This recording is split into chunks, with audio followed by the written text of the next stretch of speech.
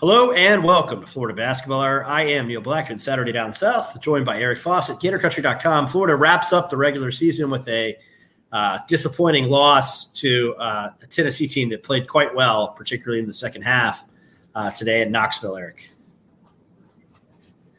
Yeah, strange one that started at, let's call it 11:30 Eastern time, or whenever you first heard that Tre Mann wasn't going to be able to play. That definitely seemed like a dagger. Like, that was something that I heard, and I was like, oh man, I don't think the Gators have any shot here. And then obviously the game actually starts, and Florida looks pretty good. Not in the first couple of minutes, but after that, when they kind of got their footing under them, it started to look pretty good. And of course, they get a pretty good lead there in the first half. And there was a time where it was like, oh, maybe they have this under control. Maybe they beat Tennessee down a key player again for the second time in the year. But yeah, ultimately that second half got out of control pretty quick. So it was kind of a strange one, because I mean, if you would have said Florida plays without Tre Mann, you're probably thinking they lose, and you're probably thinking they lose by something close to what the final score was. But I don't know if it was the fact that Florida did have that lead in the first half, that they had a lead for some of the second half. Maybe that made it sting a little bit more. But yeah, definitely an odd one, and definitely a tough one ultimately. Yeah, I mean, I think it was very frustrating because the first half was quite good, particularly the first 16 minutes of the first half. Like you said, Florida so unlucky all year, hit by so much adversity all season. And, just for one good measure, you wonder if the basketball gods are ever going to even things out. But they take Tre Mann away an hour before tip.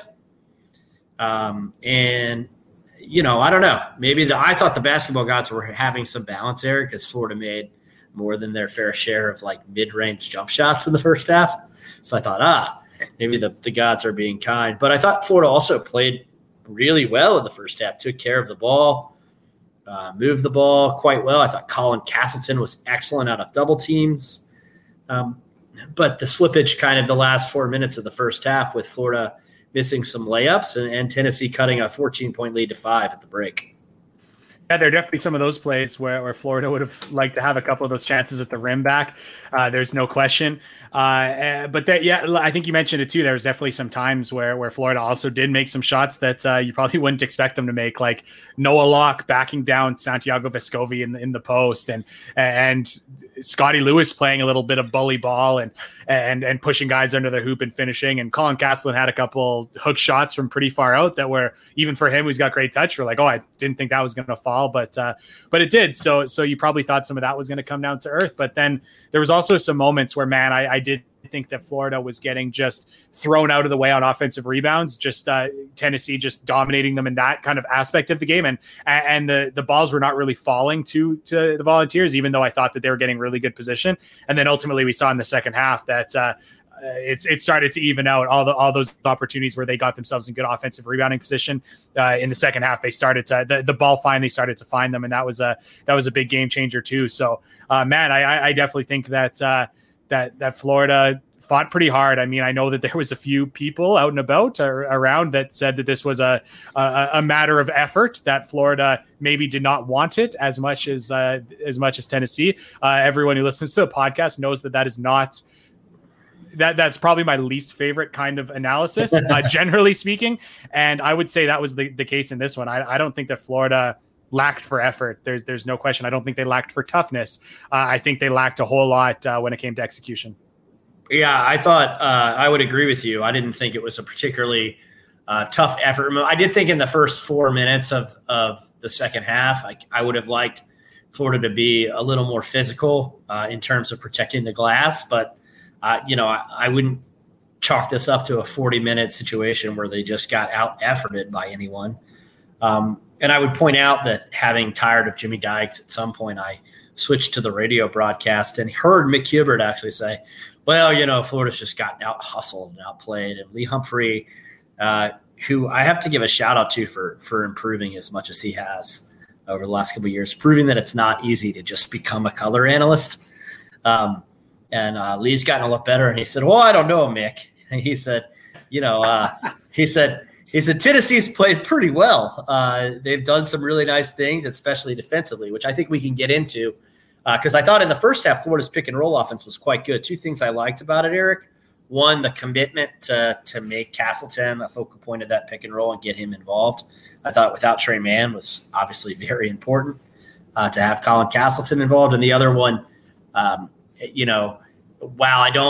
I think you saw in the second half that this is not a long-term solution, but at least you got a little bit away from Noah Locke as the primary ball handler in the pick and roll. Went to Scotty Lewis a couple times.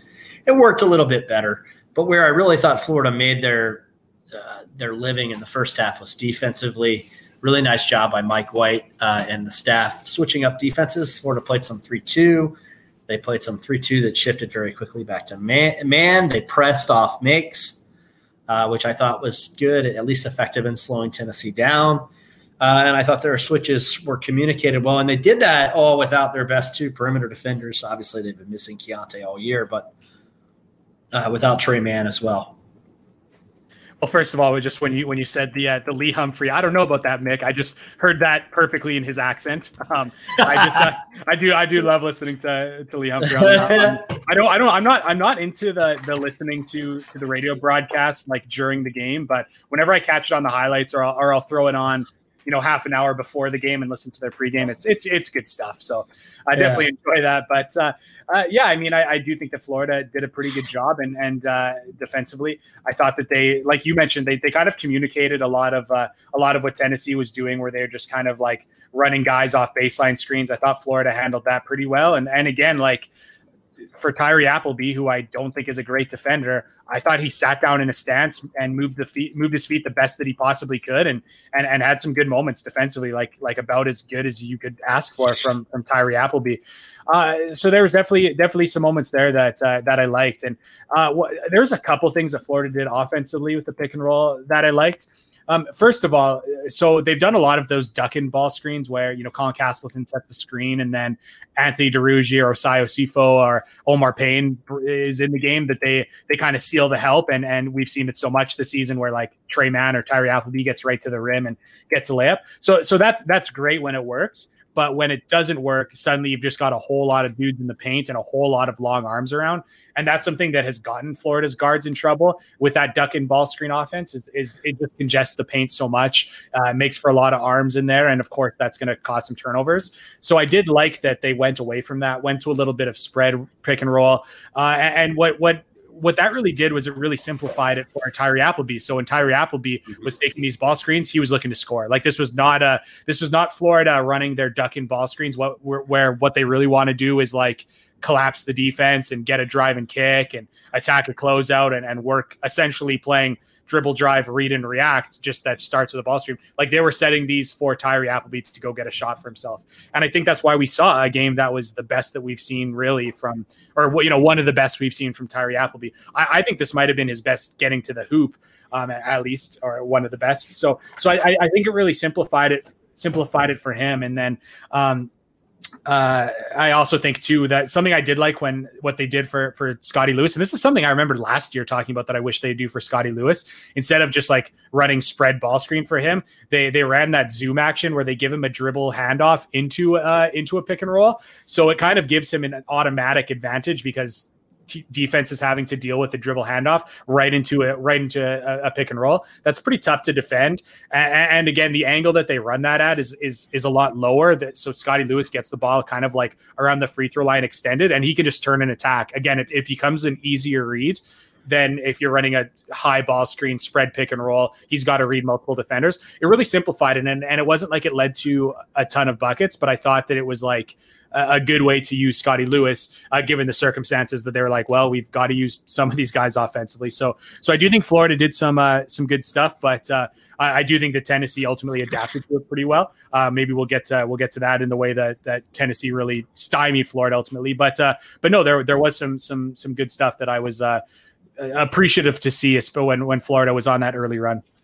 Yeah, no, and that's I wanted to start with that. Just I thought it was one of the better halves that Florida had played in a while, and of course it was very unfortunate that Tennessee was able to close the gap there with an 11-2 run after Florida had swollen the lead to 14. But that's how the half ended.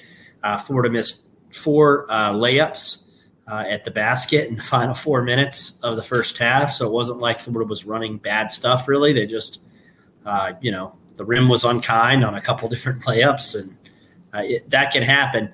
But the Gators actually did get the lead back to 7 early in the second half.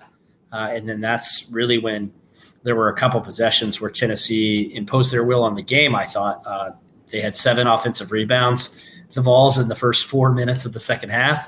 And all 7 of those came on back-to-back possessions where they just gobbled the Gators up on the glass. And I really thought one where they missed 4 shots and finally were able to get a bucket really energized the Volunteers.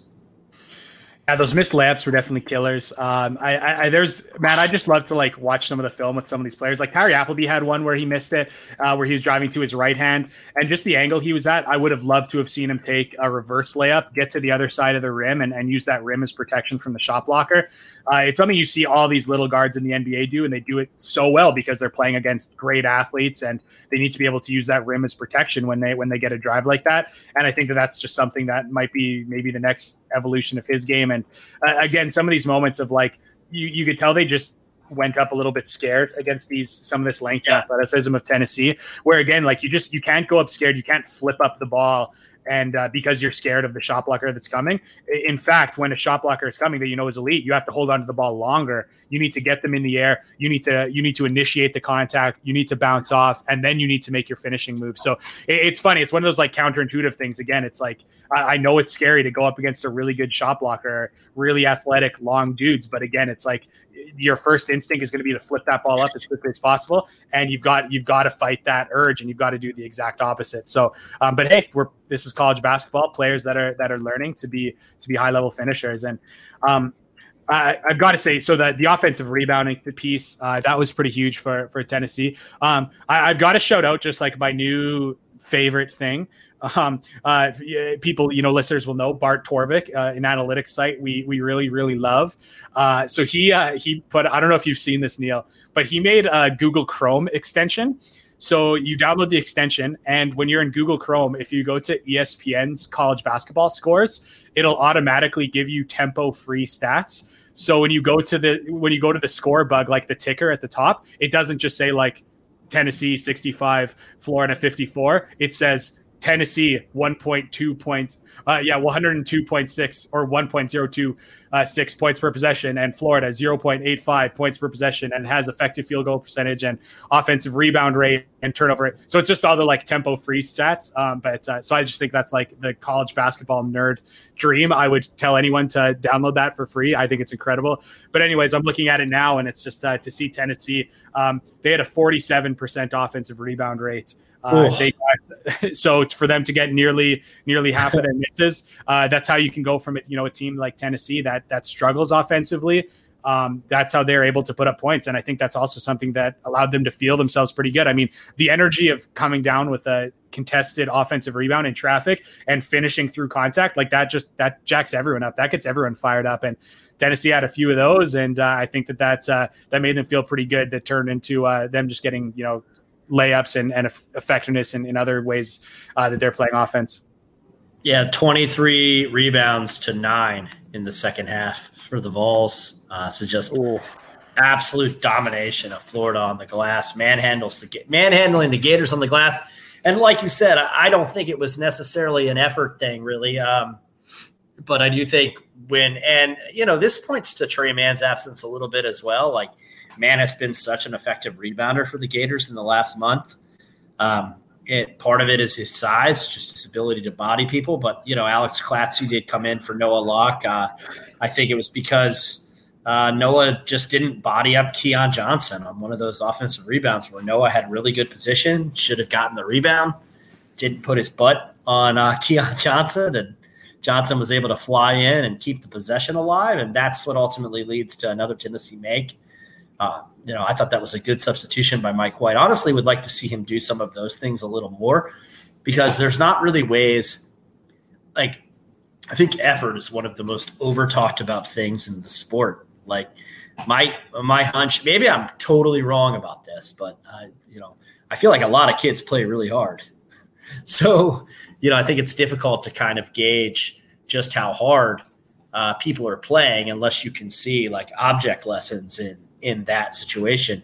And that one, maybe it's not effort, but it's a combination of just effort and smarts and how they're coached to box out, right? And if you don't do that, then we can teach you a lesson and put in somebody who's going to do it fundamentally strong. So I think, putting in Alex Klatsky for a couple minutes, while some people might be like, it's a do or die game and this is kind of bizarre, I was okay with that. But really, that's what I would point to. Otherwise, I thought sort of just some mystifying choices by Florida also offensively. They got really out of sorts, Eric. And so Tennessee was able to finally overcome the lead with about 10 minutes to go. But something that I thought was interesting, and it kind of made sense. This is kind of what I guessed in those brief moments where I kind of had to wrap my head around what is Florida going to do without Tre Mann. They went to their Princeton offense in the first couple minutes, and which kind of makes sense. It's something that you don't. A true point guard is something that's not quite as needed in that. You play through Colin Castleton a little bit more, and then a little bit less of the ball screen offense that Florida's been used so much. So Florida did that pretty well. I thought they did a couple things pretty interesting. Like normally it's a guard passes to a guard and then Colin Castleton would set that chin screen, but they actually had Anthony Girougi setting chin screens for Colin Castleton. And then they had that easy pass over the top to Castleton. I thought it was a good kind of adjustment within the Princeton. So again, I was kind of settling in thinking, that's what Florida's going to do without their best pick and roll player against a really good pick and roll defensive team. They're probably going to go away from the pick and roll. And so Florida does the Princeton for a little while, but then you saw in the second half what happens with so many college basketball teams, so many basketball teams on the whole, and so many coaches on the whole, is when things start to get a little bit rough, they go to what they're most comfortable with. So while Florida's offense was stagnating, you could tell that they wanted to go to what they were most comfortable with, and that was ball screen after ball screen. And unfortunately, especially without Tre Mann, that was a tough way to play basketball. And I think when you look at the run that really started to sink Florida, it was a lot of ball screens after ball screens, but instead of running it with a tremendous player in Tre Mann, it was some guys that aren't quite as good. And again, I thought Tennessee also made some incredible adjustments with their pick and roll defense. And again, this could come into like I thought Missouri just like Quanzo Martin just like coached a hell of a game with probably at least in some part due to how much time they had to prepare. Rick Barnes is another great schematic coach with a week to prepare. I thought it was incredible hearing on the live mics, hearing him call out every one of Florida's sets and calling out what they wanted to do defensively against it was really eye-opening. It was really awesome. And one of the things they did is when they knew that it was going to be a screen roll with Colin Castleton setting the screen, they would scram switch, which is like switch off the ball. So Yves Pons would switch onto Colin Castleton when Castleton was going to go set the screen. So then instead of having John Fulkerson guard as the screen defender in the pick and roll, it was suddenly Yves Pons, who's athletic, can switch, do whatever you want. And I thought that was a really good adjustment. And then, of course, like listening to Tom Thibodeau with the Bulls a couple years back with like Gorgie Jang. Every time Florida tried to run the side ball screen, it was just like him screaming ice, ice, ice, and trying to send those screen and rolls by icing ball screens, sending them down towards the baseline and not letting them get into the middle of the floor. So I do think that it was a little bit of a mix of like teams have kind of figured out a little bit of how to guard Florida. I also think without Tre Mann going to ball screen after ball screen is probably not a great way to play. And it was also just a matter of like when things got tough, what this team was most comfortable with, even if it wasn't necessarily the best offense to go to. Yeah, and I thought even when Florida did a good job of getting inside and getting dribble penetration, then they missed a bunch of open shots. I mean, Scotty Lewis missed a really wide open three with Florida down 6 that obviously, cuts it to 3. And instead Yves Pons gets a basket in transition on the other end, and suddenly the Vols are up 8. That capped a 36-12 run for Tennessee from the 16-minute mark to where Tennessee had their 8-point lead. Noah Locke had a wide open 3-off penetration, hits the side of the backboard. That's got to be a little concerning as the Gators get ready to go to Nashville. Usually Noah gets his feet set and at least in and outs that look. More often than not, it goes in. Noah Locke only scored in double digits one of the last 5 games for the Gators. So I think kind of getting him going has to be something that is concerning, but certainly, as Eric and I have talked about, teams are defending Noah very differently this season, and I think it's been productive. And then, as Eric said, just some really nice adjustments by Rick Barnes in Tennessee. I thought the Volunteers played terrific in the second half. Like, that's good Tennessee. And then Florida down their best player, really their two best players, obviously, with Keontae. Just not able to get it done. And ball screen after ball screen resulted in 0.57 points per possession offensively for Florida in the second half. That's not going to get it done. But what I will say, because I had complimented Florida's defense, and I'll kick it back to you for thoughts on that in the second half. I didn't think Florida defended particularly poorly in the second half. They didn't defend on 2 feet as well as they did in the first half. And I thought Tennessee was able to get some dribble penetration as a result of that. Some of that was just that Victor Bailey finally made a couple shots, as we kind of predicted that he would. But the Vols were at 0.81 points per possession in the second half on their first effort at scoring, Eric. They closed at 1.25 points per possession. A testament to their ability to dominate the glass. Yeah, a lot of Florida's kind of first shot defense was pretty good. And but again, I think a lot of it, like, people just see all those offensive rebounds. And then, some people look at it and say, like, oh, well, Florida got out hustled. They did not want it as much as Tennessee. I kind of look at it again, there was some moments where they got cross-matched, Florida did, and you're stuck with your guards boxing out bigger players. You kind of got Florida in the mixer a little bit, rotating, scrambling. Shot goes up, and they don't look to turn and try to get a body. They look up, and that was one thing that was pretty frustrating. I thought Anthony DeRuggi did this all game long. Was very frustrating for me. Is like just watch his eyes. As soon as the shot went up, his eyes just went straight up to the sky. He's looking for the ball. He's looking at the rim. Like, your first instinct has to be to turn and look for a body. The ball's going to be, someone shoots a 3-pointer, the ball's going to be in the air long enough for you to identify your body, then look and find the ball, find the rim. And again, that's a habit that's usually built in practice, and something I'd like to see better from some of these older players. Like, your first instinct when a shot goes up should not be to stand straight up and look skybound, looking for the basketball and hoping it'll bounce to you. Like, you've got to find a body. Like, it's so just I guess someone might look at that as an effort thing. To me, that's just that is where, like, focus plays a role. And again, maybe that's just that's an accountability thing, because you could do that for 10 times and by not finding a body, and the ball might still find you when you're a player who's long and athletic. But then another game, it's not going to find you, and Tennessee's going to offensive rebound half of their misses. So again, I wouldn't say I actually had like any huge problems with the way that Florida defended. I thought that Tennessee, the fact that Tennessee doesn't run a lot of ball screens, relatively speaking, I thought that definitely plays into Florida's favor, because that's kind of the weakest point of Florida's defense is guarding these ball screens. So no big issues with the way Florida defended today. Truthfully, it was just a lot of, like, once you're in rotation, you just got to be able to find bodies when shots come up, and you've got to train yourself, and the coaching staff has to train their players that shots go up. You've got to train their eyes to look for bodies, not look at the ball. Yeah, no, pretty much on the same page with you. Just some of it, like we were talking about, just execution on the glass too. It's not always an effort thing. There's an element of luck involved, but I didn't think it was as much about that today. It was about losing execution battles for position. If you want to call that effort, then okay. I don't really think that that's what it is. Like I said, my experience with high school players is that they want to win. I can't imagine that college players are any different. So it's hard for me to gauge that effort discussion. What I did like about Tennessee is that they seem to feed off their ability to rebound and play defense. And, I think that's what really good teams do in March. Right now, Florida's 0-2 in March. So, will the Gators finish strong? We'll see. They don't get as much time off now. They'll have to play Thursday in Nashville. They'll play in the second game. They do have the small advantage that the 5th seed gets, which is that they play somebody who's played on Wednesday.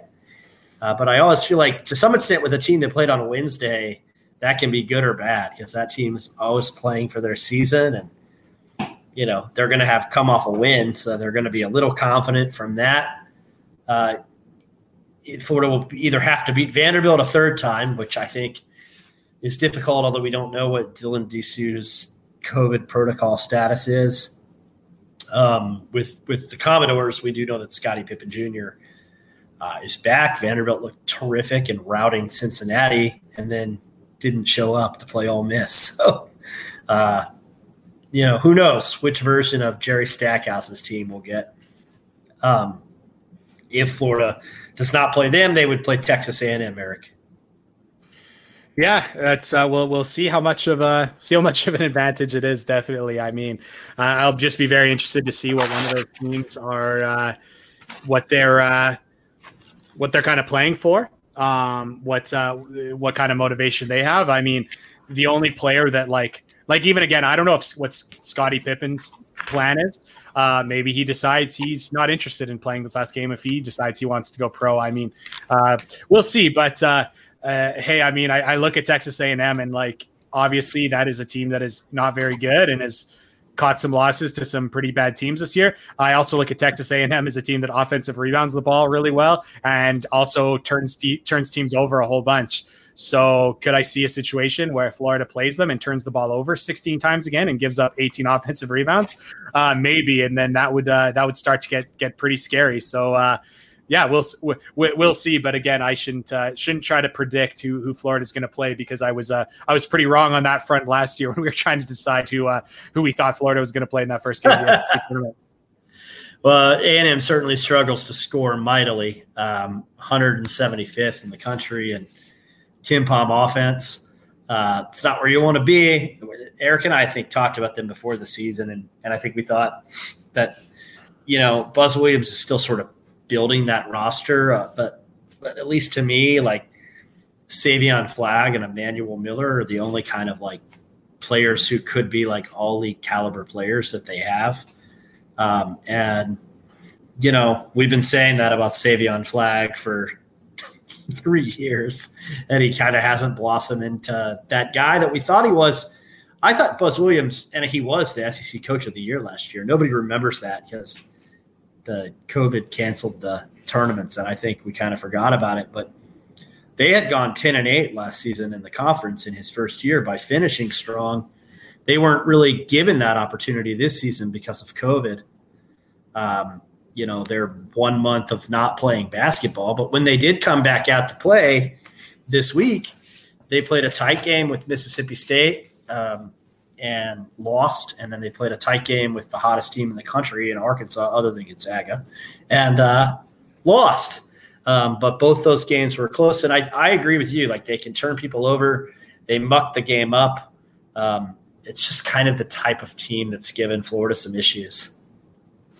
Yeah, you even look at last year. I thought that it was ultimately the final score was a little bit crooked. I don't remember exactly what it was, but they played Florida pretty tough for a game that we thought that was going to be a runaway win for the Gators. It was tight at half, if I remember, and I really think Buzz Williams is going to get it going there. I think he is a tremendous basketball coach, and he has. The other thing that I want to say we don't talk about it enough, but that's not really fair because covering the exact trying to quantify what assistant coaches do is very, very difficult. But I know some of the coaches in that program, and they do their jobs very, very well, especially from a scouting and analytics standpoint, which of course is something that matters a lot to me. And again, if you look at their staff, it reads like a football staff. They've got analysts, they have multiple scouts, they have analytics guys.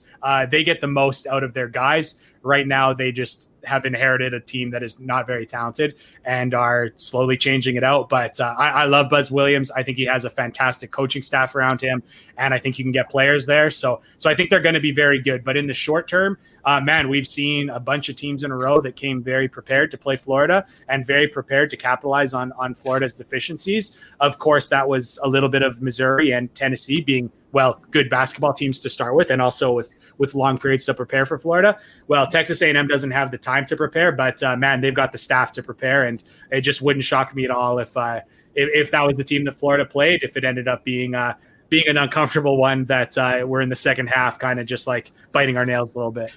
Yeah, it was 37-34, Florida at halftime in that game last year in College Station. And it really wasn't until the last 10 minutes when Florida got a control of it. Emmanuel Miller, who I really like, is a kind of freakishly bouncy 6'7" wing and had 19 against Florida, played really well against the Gators last year. So I'm not really sure that, and that, of course, was a Florida team that had Keontae Johnson on the floor. I'm not really sure that Florida has great matchups for either him or Savion Flagg, who at 6'7", 225 is more of a linebacker type build. And I'm sure that the Aggies are going to want to get downhill against the Gators as much as possible if it is the Aggies, because they're not a team that shoots the ball particularly well. They're 315th in the country in three-point percentage. So it'll be interesting. Florida probably would choose to pack the ball in, I think, again, and hope to make Texas A&M take outside jump shots, which they're not particularly comfortable with doing. One thing I would point out is that, to Eric's point about how they can turn people over, they do commit their own fair share of turnovers offensively, but they muck the game up. 324th in the country in turnover percentage, so not real good at taking care of the ball, but 14th in the country and best in the SEC in turning the opponent over, even better than Alabama in that category. So, I could see a scenario where this is just a really ugly game if the Gators draw the Aggies. And, then it just comes down to, does Texas A&M tire in the second half playing their second game in 40 minutes? And then, as our buddy Malik Grady pointed out, Eric, on Twitter earlier today, how is Florida? Like, Noah Locke hasn't looked great the last couple games. Trey Mann's going to be coming off migraines. You never know how much that can linger. You've got Collins' ankle. I would dare say that Osai Osifo's ankle is not great. I did get word from some sources today, this morning, Eric, that Niles Lane has had an ankle injury since the win over Tennessee. So in case anybody was wondering what was going on there, he's been practicing and trying to play through it. But, so that's one depth piece that has been kind of lost. And then Tyree Appleby, I thought was terrific today against Tennessee. Mike White lauded his play. Eric Fawcett has lauded his play. But he did take a big John Fulkerson knee to the thigh that's probably going to leave a mark. So, yeah, John Fulkerson setting those like sideways screens, leading with his shoulder, and I was very surprised that he got away with a couple of those. How is that not a foul? Yeah, in the half court, if you did that's a foul 100 times out of 100. I was just surprised that. Yeah, I was surprised he got away. The one where he clipped Tyree Appleby, that wasn't quite as bad. I forget who ran into that screen earlier, if it was Quez Glover or whatever, but he was like straight sideways. Like, he didn't even try to set a screen. He just lowered his shoulder, and I was in awe of it. But I was hoping. I was going to say I was hoping. I'll use the term hoping. I was not hoping that Niles Lane had an injury. But again, with all due respect to Alex Klatsky, if Mike White is trying to make a point by putting in, maybe you need a walk on to really make your point in that scenario with players not boxing out or whatever. But I would have maybe liked to have seen Niles Lane in that situation. But I have heard he's practicing and looking pretty good. So Niles Lane is, so maybe he would be able to get on some extra tape and get in if needed. But hey, actually, I want to talk one thing really quick. So I am closely monitoring Tyree Appleby's and Anthony Giarrugi's statistical output to try to see how close my predictions were preseason when I tried to predict what numbers they put up for Florida. Midseason, they were looking pretty good. I talked about it on the podcast and tweeted about it, that my predictions are looking pretty good for what I said they were going to bring with Florida.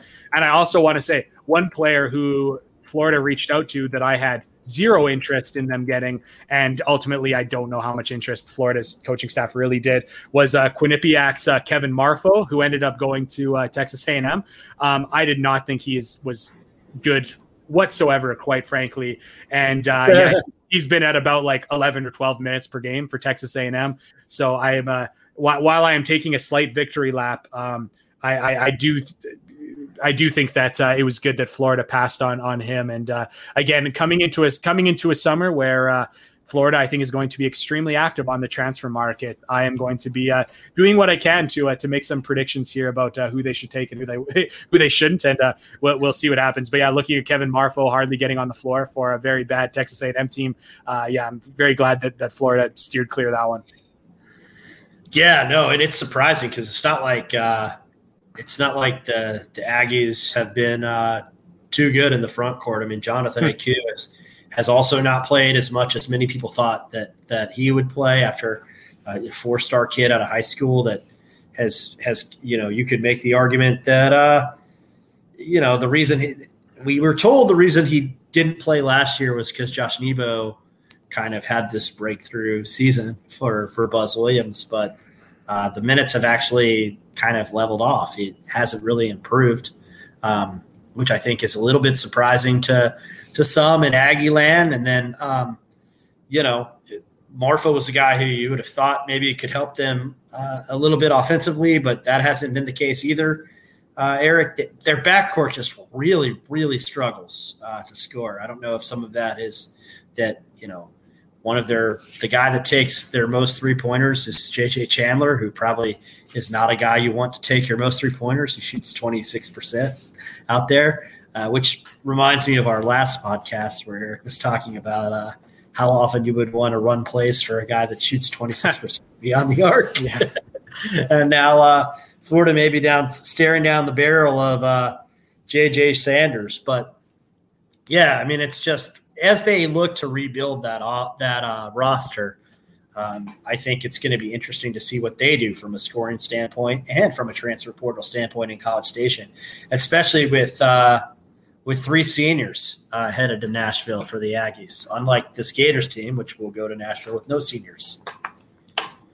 Yeah, Texas A&M has a 5-star, I think. I don't really know anything about them, but I just remember when it was news that they got a 5-star. I think they've got a 4-star, maybe 2 4-stars, and they got a JUCO player that everyone is talking about in Texas. So we'll see what they do around those guys and again the transfer. But again, if I'm like South Alabama, I'm watching Texas A&M closely because there's probably some of those guys that I think I can get, or like if I'm Eddie Shannon at Chattanooga, I'm trying to get it. So there's just some players that I just don't think are SEC caliber. But let's if we want to talk. If we want to talk SEC caliber or not, do we want to circle back and talk Quez Glover's games, his performance at all today? Do you have any takes on what he did? Do you think he was just put in a tough spot, or what was your read on Glover today? Well, I mean, I think we do need to talk about it in the sense that he's back in his hometown, and traditionally the Florida has a long history of players who go back to where they're from and light the universe on fire. And it's not just Kayvon Allen, which I'm sure is the guy that comes to everybody's mind. It's like if Florida was in Fayetteville and Kayvon Allen was with them on the airplane, he was going to drop 25 points and actually look aggressive with the basketball, right? But sorry, Kayvon, if you're listening, I'm not trying to throw shade, man. Shoot, dude. Yeah, but like Mike Rosario, like Billy Donovan was a big believer in scheduling games where his kids were from. And I like that Mike White has continued to do that, by the way. But like Florida would go and play in New York and Mike Rosario would be good for like 30. Like it just, it did not matter. So like, I guess I kind of hoped, hey, Quez Glover back in Knoxville. Tennessee didn't really recruit him until Florida offered. And then all of a sudden Tennessee was like, hey, come play for us. Not good. And the thing about Quez is that he's shown to me, I think, Eric, that he can be an impactful defender in college basketball. But I don't think that that's what Florida saw when they evaluated him and offered him a scholarship ultimately. And I think it's the scorer that they saw that we haven't seen. And I don't know, Eric, if some of that is that he's so clearly not a point guard at this point and he so clearly needs another primary ball handling guard to thrive, or if it's that he's just not of this level and might be better off at a mid-major program. Yeah, I mean, I said earlier in the season that Quez Glover isn't a point guard, and I had like, maybe I shouldn't stereotype, but I had a lot of blue check marks from the state of Florida that were, you know, maybe like radio people or like local news station kind of people. I didn't really know who they were, but they were blue check marks, and there was a whole lot of them that saw, you know, some Canadians saying that the 5'10" guy wasn't a point guard and that I was an idiot. But I stand by my take. I don't think he's a point guard. If other than the fact that he is short and therefore you would stereotype that player as a point guard, he doesn't possess any qualities that you want your point guard to have. So, and again, I truly don't even mean that to be that negative. It's just the fact of the matter. It would be like force feed. It would be like trying to make Noah Locke a point guard. It's just, if he does not have those talents, you're just trying to force him into a role that doesn't fit. So for Glover, who does not have the handle to get around ball screens, he doesn't have the vision to probe, he doesn't have the passing ability to hit windows. He just does not have point guard abilities right now. And I don't even think he's particularly shown flashes of it. I really think if he is going to be, like, I think you've got to look at like, I don't know if some people will know the name. Neil, you probably will. You know what, like Marquette, there's Marcus Howard, which would be the kind of natural one. Obviously he was awesome, but he played next to a guy named Andrew Rousey, and he was like a 5'10" shooting guard. Like, and it was just like the most fun backcourt ever with him and younger Marcus Howard. But that's what Andrew Rousey was. He was a 5'10" guy who played off the ball, and he was like a pure scorer. And that's something that I just really feel like, if Quez Glover is going to be a high major basketball player, he cannot be the guy you give to try to initiate stuff, to try to distribute the ball. He needs to be a scorer. And in high school, he was an incredible shooter off the bounce. He was someone who was a really good scorer. So somewhere that skill is there, whether or not it's at the high major level, who knows? But yeah, I just truly don't think he's a point guard, and putting him in those positions is not really good for Florida, and it's not really good for him. Truthfully, I don't think him turning the ball over 5 times on however few minutes he played today, I don't think that was the best for him. So again, like that's a situation where, like, we'll see, I guess, like it's like you alluded to, Neil, maybe Niles Lane wasn't really ready to go, but I think he would have offered some of that secondary ball handling. Not like you want him just initiating a bunch of ball screens. But again, it's like, if you have Quez Glover in the game, that would have been a great time to go to the Princeton offense and to try to keep the ball out of the position where he has got to make tough reads. I just, it's just, and I don't think it's overreacting. This is something I've said since last year, and his turnover problems have been something that have persisted since last year. But I'm really cheering for the guy, but I think he needs a rebrand. Yeah, no, I look, I agree. And I was hoping that maybe today, we just saw a game where Villanova lost, but I thought that they went with Justin Moore at point guard, right, with Gillespie hurt. And then, talk about some bad luck. Justin Moore gets hurt, but Chris Arcidiacono came in, and I thought really gave them a spark, right? And like got them in their actions. And sure, like he missed all his shots, but he had 4 assists. He had a couple steals. Like he played pretty well, to the point where Jay Wright was like, we have to move forward without Colin and Colin Gillespie. Like, we have to do what we've got to do, but we're excited to see that, I think that they kind of were like, whoa, we might actually be okay, at least temporarily, if he can give us these quality minutes. And Quez Glover is just not that guy. He's not going to be a guy that can get Florida into sets, and that, when Florida didn't have Tyree Appleby on the floor today, they were in dire straits. Yeah, and you did mention something earlier as well, that Quez Glover has shown some really good minutes as a defender. But the problem is, he's just someone that's there's just not a lot of matchups for him out there, especially if he's going to be someone who can't be your lead ball handler. Have him in a position where he's got to be away from the ball offensively, but then guard some smaller players defensively. It's a little tough. And again, I'm not trying to maybe suggest that Florida pushes him out or anything, but if you want to talk supply and demand in college basketball, that the fact of the matter is point guard is the easiest position to go and get a guy. The just nature of the of the human race is that there's more people in the 5'11" to 6'3" range that play basketball and are going to gravitate towards the guard position than there are 7-footers. And you see that when any time a true center goes on the transfer market, everyone's trying to get that guy. There's just so many guards out there in the world, in junior college, in Division II, in Canada, in Europe. It's just it's tough to have around guys that you can't be totally sure. Can't be totally sure going to make it happen. So we'll see. But again, I just think maybe the team needs to be a little bit more mindful of how they use Ques Glover when he's in the game, and it's probably shouldn't be as a primary point guard, primary ball handler running all these pick and rolls. And I think the other question, Eric, is as they look to reassemble this team next season.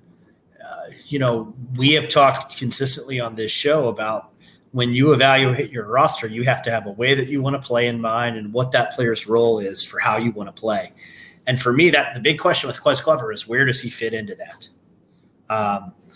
Is Mike White going to have a guy that, if Mike White thinks he has a way to play with a 5'10" off-ball guard who can score and provide some spark on defense, and you can use him for 10 to 12 minutes a night, great.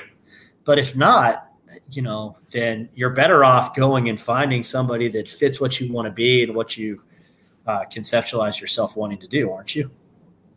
Yeah, I think so, and I think Ques Glover might benefit from that as well. And I think there'd be a good number of programs that would be happy to have him. I think so. Certainly ones that would be better than the couple of low majors that had some passing interest in him before Florida offered. So yeah, it's going to be time for a good, honest decision between Ques and the coaching staff and whatever's best for both of them. But that'll be the case for probably a couple of players. But yeah, we don't want to jump the gun on our offseason kind of podcast, but it's going to be a wild one with the transfers, both for players that are currently on Florida's roster and the players that Florida's going to try to get. But yeah, those will be crazy podcasts. Yeah, no, I mean, we've got a lot to get into there. We had a couple different listener questions. Sarah in Tampa emailed. It's been a while since we got one from her, and she asked if there was a player on Texas A&M that scares you because she knows that Scottie Pippen scares you plenty from Vanderbilt. It's mad. Sarah from Tampa keeps the great questions going. I still want to know. I still have my listener question for Sarah from Tampa. I want to know how she heard of the podcast, because of course so many of our friends here that listen are from Twitter or from Gator Country or from Saturday Down South. So I'm just interested where Sarah from Tampa fits in the mix. But Neil, I think you pretty much nailed it. I would say with Emmanuel Miller. I just think he is. I think he's pretty clearly the guy that scares me. Both from like obviously it's like, well, he's their best. I would say their best player. So he's obviously going to have a little bit of the concern. But then I also just think about matchup wise, like who does kind of Florida have to hang with him? I think athletically, Anthony DeRuggi is kind of somewhere in that range. But I do think that Emmanuel Miller, even though like he's not listed as like super heavy or anything like that, I think he can be a little bit. I think he's a little bit stronger than DeRuggi. And again, we just saw Yves Pons, just like as much as he's explosive, he also just like backed DeRuggi down, turned his shoulder, drop step, and laid it in over him. And Emmanuel Miller has a little bit of that to his game. So he'd be my guy. And yeah, I'm gonna guess it's the same as you, because you already mentioned him, Neil. Yeah, no, he is definitely my guy. I think he's an excellent player, an explosive Canadian. The Canadian invasion of college basketball continues. And it's not just Eric Fawcett on the on the Florida Basketball Hour pod. But yeah, I would go with him. I actually really like Andre Gordon too, although I don't think that he shoots the ball enough. Like he's a 33% shooter from outside, but you'd think with a guy that has the third highest offensive efficiency rating on the basketball team would shoot the ball a little more than he does, but he does not. He's only at 23.3% on the shot percentage on KenPom. That's fourth on the team. So you'd think maybe, he would be a little more aggressive. I'm not sure that that's necessarily what Buzz Williams asked him to do, but I think he's a guy that can get hot. I guess that's a good point. And I mean, I guess like Savion Flagg has a little bit of that, like can get hot, but is like a sub 30% 3-point shooter. So yeah, Manuel Miller, definitely the guy that I enjoy watching him play. I think he's a great player, and yeah, he's the one that concerns me. Another question we had was from Evergreen Gator 1. I thought this was a really good one that we should ask on air. And he says, hold on. He says, excuse me, you guys are great. I enjoy your podcast. I think being in the coaching profession gives you good perspective on how things can and do go wrong. And clearly the Gators have been snake bit during the White era. My question is theoretical. If the Gators had the same recruiting profile over the past 5 seasons, but had an objectively poor coaching staff, what would be a difference with Florida record-wise? Wow, what a question. I mean, right? Yeah, it's a really good question. I mean, I think the first thing that comes to mind, and again, we don't know exactly how things would have shaken down, but like, look at Arizona last year, who had 3 NBA players on their roster and weren't very good. And again, that's just interesting because I think Sean Miller is a really good coach. I mean, he's got a very good reputation. Another one of the the pack line disciples, really good defensive coach.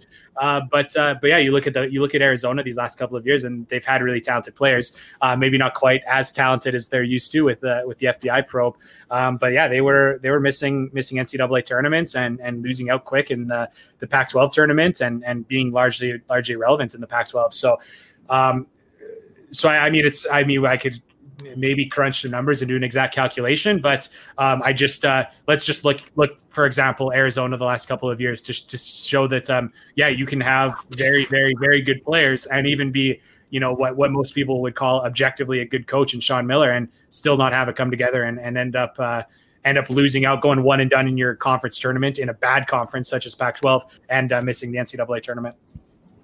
Yeah, no, I mean, it's hard to argue with that stuff. Look at Auburn this season. I mean, I think Justin Powell and Sharif Cooper are probably both likely to be NBA draft picks. I don't know. I guess I don't have enough confidence in Cooper as a lottery pick yet to say that they have multiple future lottery picks. But I think, certainly between those two guys and a guy Eric Fawcett likes a lot and Alan Flanagan, really good basketball players, right? And no one's going to argue about Bruce Pearl as a coach, and they're 13-14, and their season's over. Yeah, well, and Memphis under Penny Hardaway these last couple of years, like maybe they find a way into the dance this year, but like by the skin of their teeth. So yeah, just some programs that of an example that, and again, do those teams referenced have the exact recruiting profile as Florida? Like, no, it would be tough to have the exact same recruiting profile. But just kind of like, we'll say, really good recruiting classes, a few 5-star guys. And yeah, it is possible to have multiple of those guys and do worse than Florida has done the last couple of years. There's no question. Yeah. I mean, another program that per the 24/7 composite has a pretty similar recruiting profile to Florida. There aren't McDonald's All-Americans in the group, but there are players of the 4-star variety is Wisconsin. And if you look at Wisconsin for the last 4 seasons, you have 1 year where they have a 15-18 record and don't make the NCAA tournament. And then quite honestly, you have some similar stuff to Florida, Eric. You have a pretty darn good 23-11 team, but one that got blown out by Oregon in the first round. In that game that was so weird because nobody really thought anybody from the Conference of Champions was going to win a game. And big money Dana, wink, wink, got it done. And then I think Wisconsin was about like Florida last year too, before the COVID hit. Yeah, in fact, they were 21-10. Now, the thing about Wisconsin last year is that they started 11-10 and had rattled off 10 wins in a row, Eric.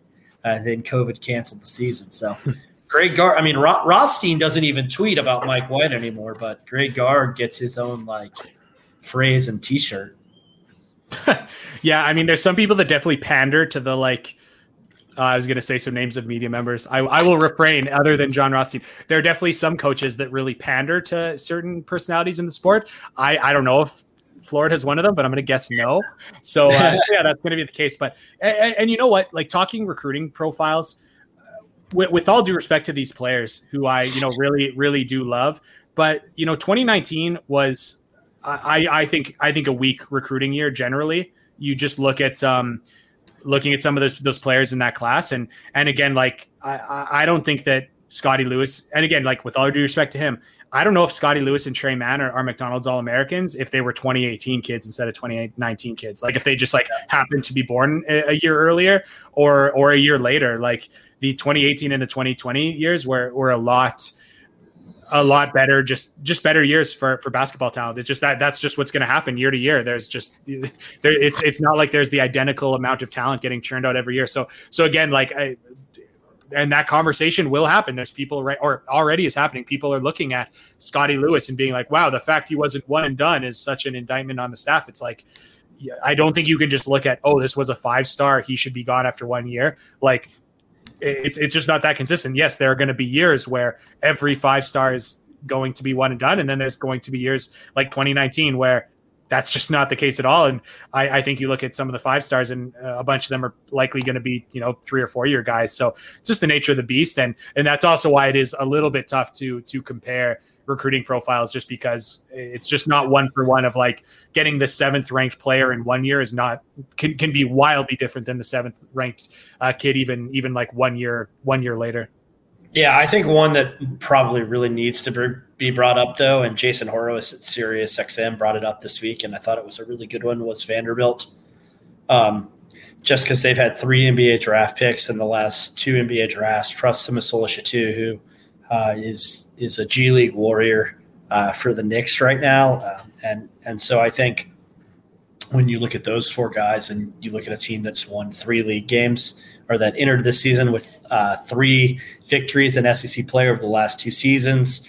And they're a team that lost a preseason All-American after 4 games, which if you go back and look at Keontae Johnson, it's the same deal. So they were 3-1. When their player went out, Florida was unbeaten with an asterisk. So, I don't know. I mean, is that a fair comparison? If you're strictly looking at recruiting profile, it is, I think.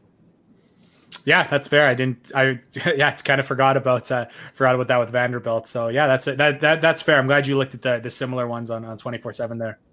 Sorry about the background noise in my ears. I don't know if that got to everybody else, but okay, that was very strange. Yeah, so that's kind of where that is, and those are a couple of the listener questions that we wanted to get into before we talked about our all-league team, which this was fun. I told everybody early in the season that had been listening that I had filled out for the 2nd straight year our all-SEC media ballot in the preseason.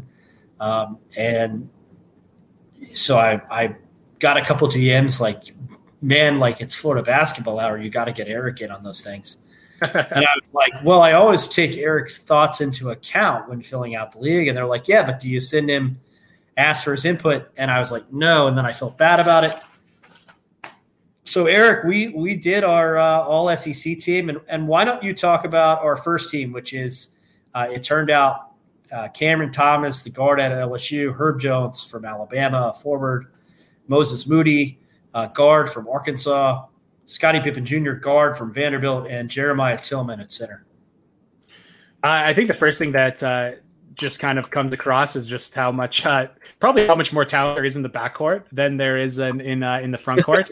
No, and again, no disrespect to to Herb Jones and Jeremiah Tillman, who I obviously think are fantastic players on our first team.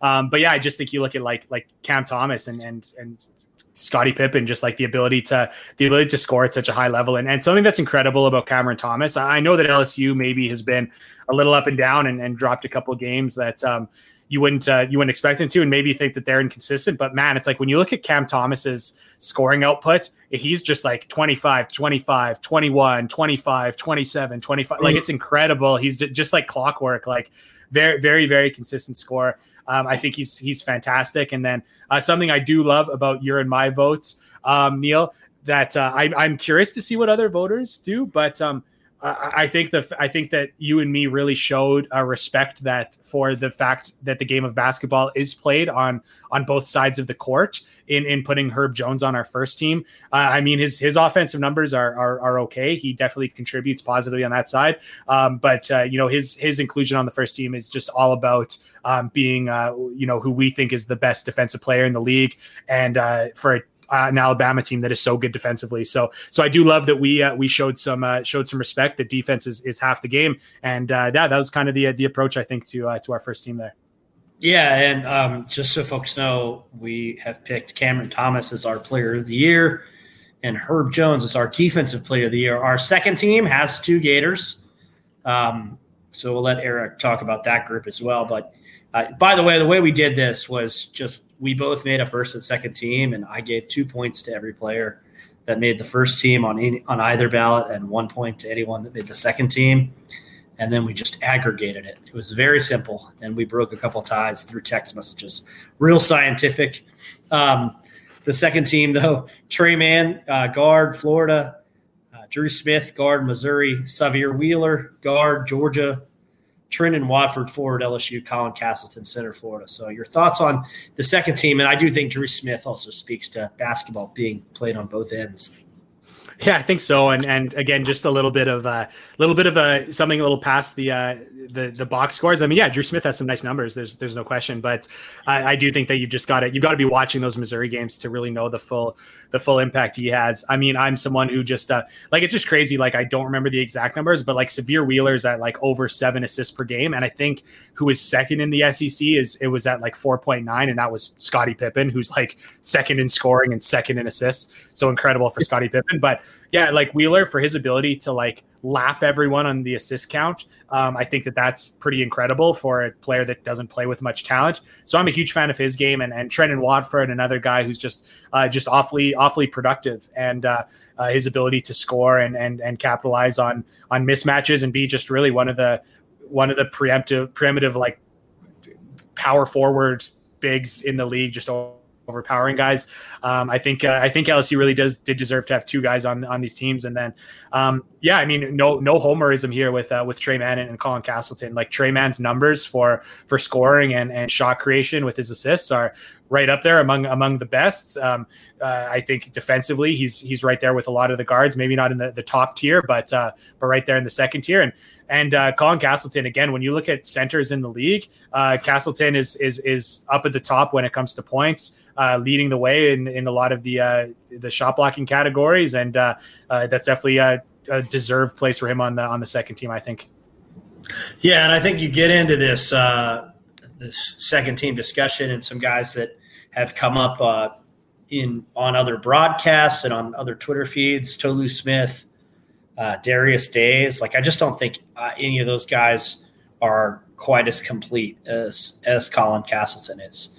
So for me, like looking at Darius Days, who's a very good rebounder, and I think certainly is a glue guy for LSU to the extent that a team that defends as poorly as LSU does has a glue guy. But I also think Wani Wilkinson has kind of become that. And his field goal percentage is like 95% too, which is like my favorite stat in college basketball right now.